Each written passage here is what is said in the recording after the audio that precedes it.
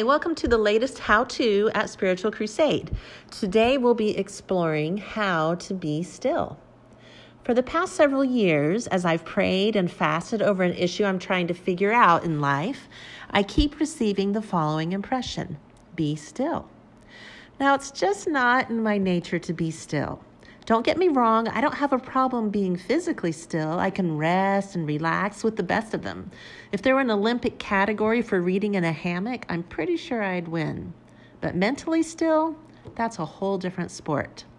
If there's a life issue to think about, something to spend countless hours struggling to understand, believe me, I'll be putting in those hours.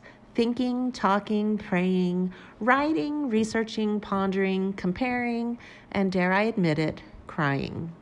Yep, I can't say I'm adept at mental stillness.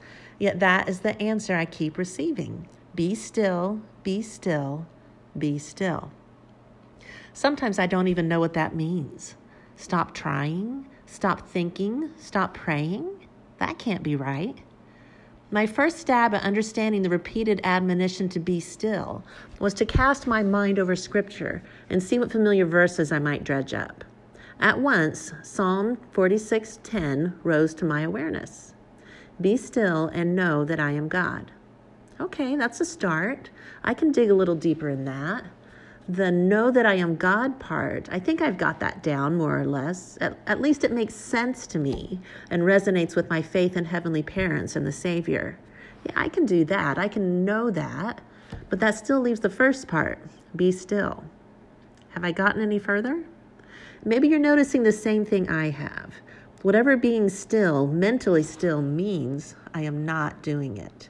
My mind continues worrying. My heart is worrying just on a new topic. Have you been here too? Have you been so consumed by a difficulty in your life that it's all you can think about? And you forget, like me, what it even means to be still and know that I am God? We are taught to take care of our problems. We are taught to be proactive and self-reliant. But in our quest to do these good, right things, do we sometimes forget to be God-reliant? What is God telling us when he says, be still and know that I am God? I don't think it means that we stop looking for solutions to tough issues. I don't think it means we stop directing our lives.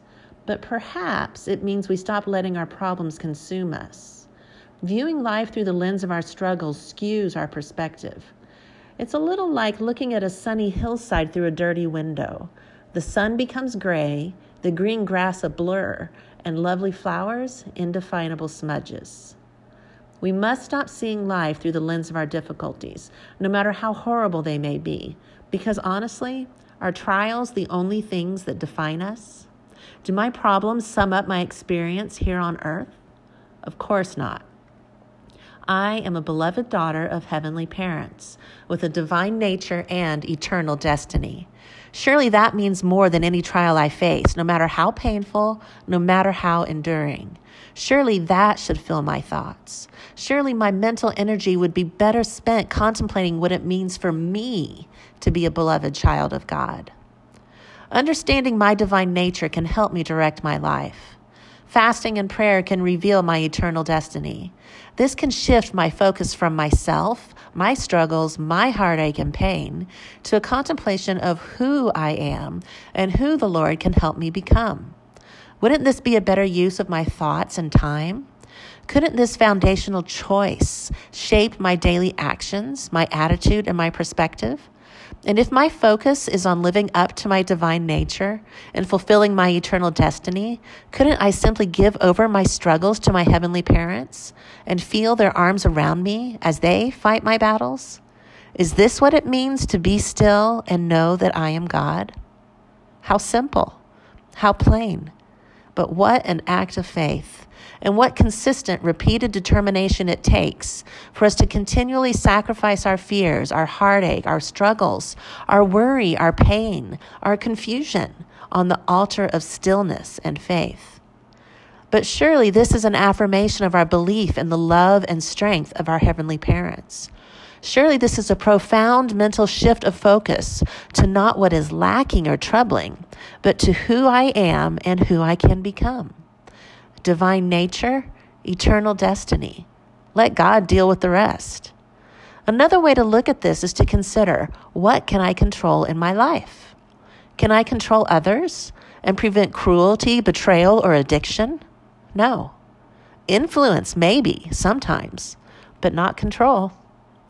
Can I control nature and prevent natural disasters, genetic disorders, or eliminate cancer? No. Influence, maybe, sometimes, but not control. Can I control society and prevent riots, car crashes, or the rise of self-absorption? No, I can't. What I can control is me. Well, sometimes. It's an ongoing effort. But you know what I mean. I can work on the things I can control, my attitude, my focus, my perspective. Stillness through gratitude. In Grateful No Matter What, Elder Dieter F. Uchtdorf explains how we can adjust our attitude through living with thanksgiving daily.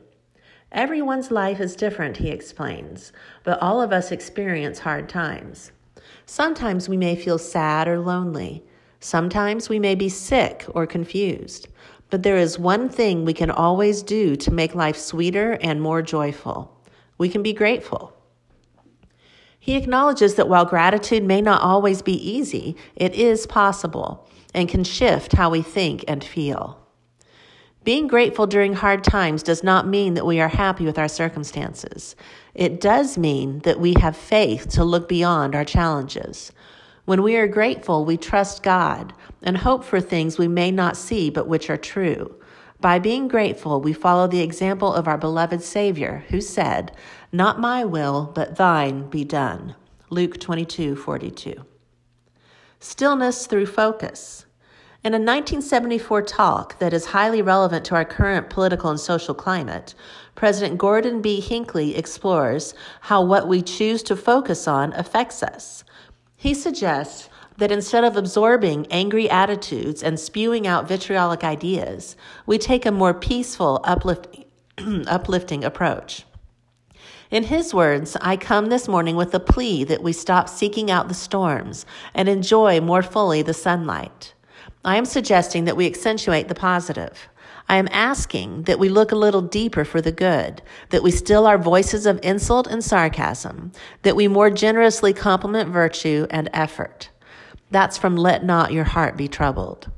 He continues and explains that we don't need to silence the sincere, honest voice of correction, but at the same time, look for the remarkable good in the land and times in which we live, that we speak of one another's virtues more than we speak of one another's faults, that optimism replace pessimism, that our faith exceed our fears. Stillness through perspective. In a blog post, Megan Combe describes eternity as being like a circle. She explains that our divine identity exists eternally. It existed before this part of life and will continue forever. One of the challenges we face is to see ourselves outside the current moment. Because we're trained to see this mortal life in a linear fashion, she says, we often fail to see who we truly are eternally. Usually because this mortal life hasn't yet given us the opportunity to manifest certain aspects of our eternal being. But we can overcome this short-sightedness by expanding our view from where we are to who we are. Everything you have been or will be is who you are right now. Stillness through surrender. Let God fight your battles. Even as we focus on changing ourselves instead of struggling with the trials in our lives, we can slip back into a state of restlessness, racing thoughts, and worry. Joyce Meyer explains in her book, Let God Fight Your Battles.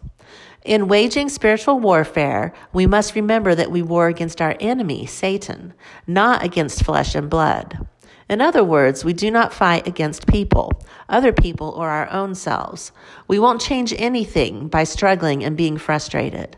Only God can fight and win the battles we fight within ourselves.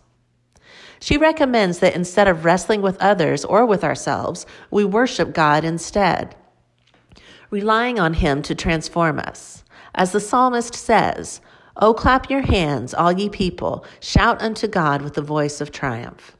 That's Psalms 47:1. So, to sum up, Here are some practical steps you can take. Number 1, accept the Lord's admonition to be still. 2, recognize when your thoughts start running, your anxiety spikes, or you become consumed by a difficulty. 3, remember your divine nature and eternal destiny. 4, cultivate an attitude of gratitude. 5, focus on the good in life. 6, live with an eternal perspective. 7, trust God to fight your battles. 8, be joyful, worship. And the question of the month, what are some ways you cultivate stillness and faith in God?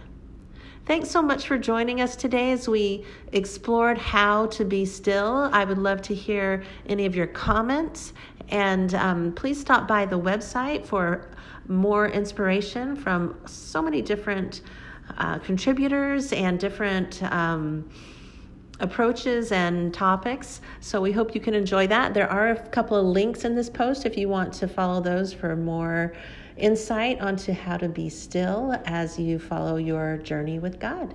And we'll talk to you next month. Bye-bye.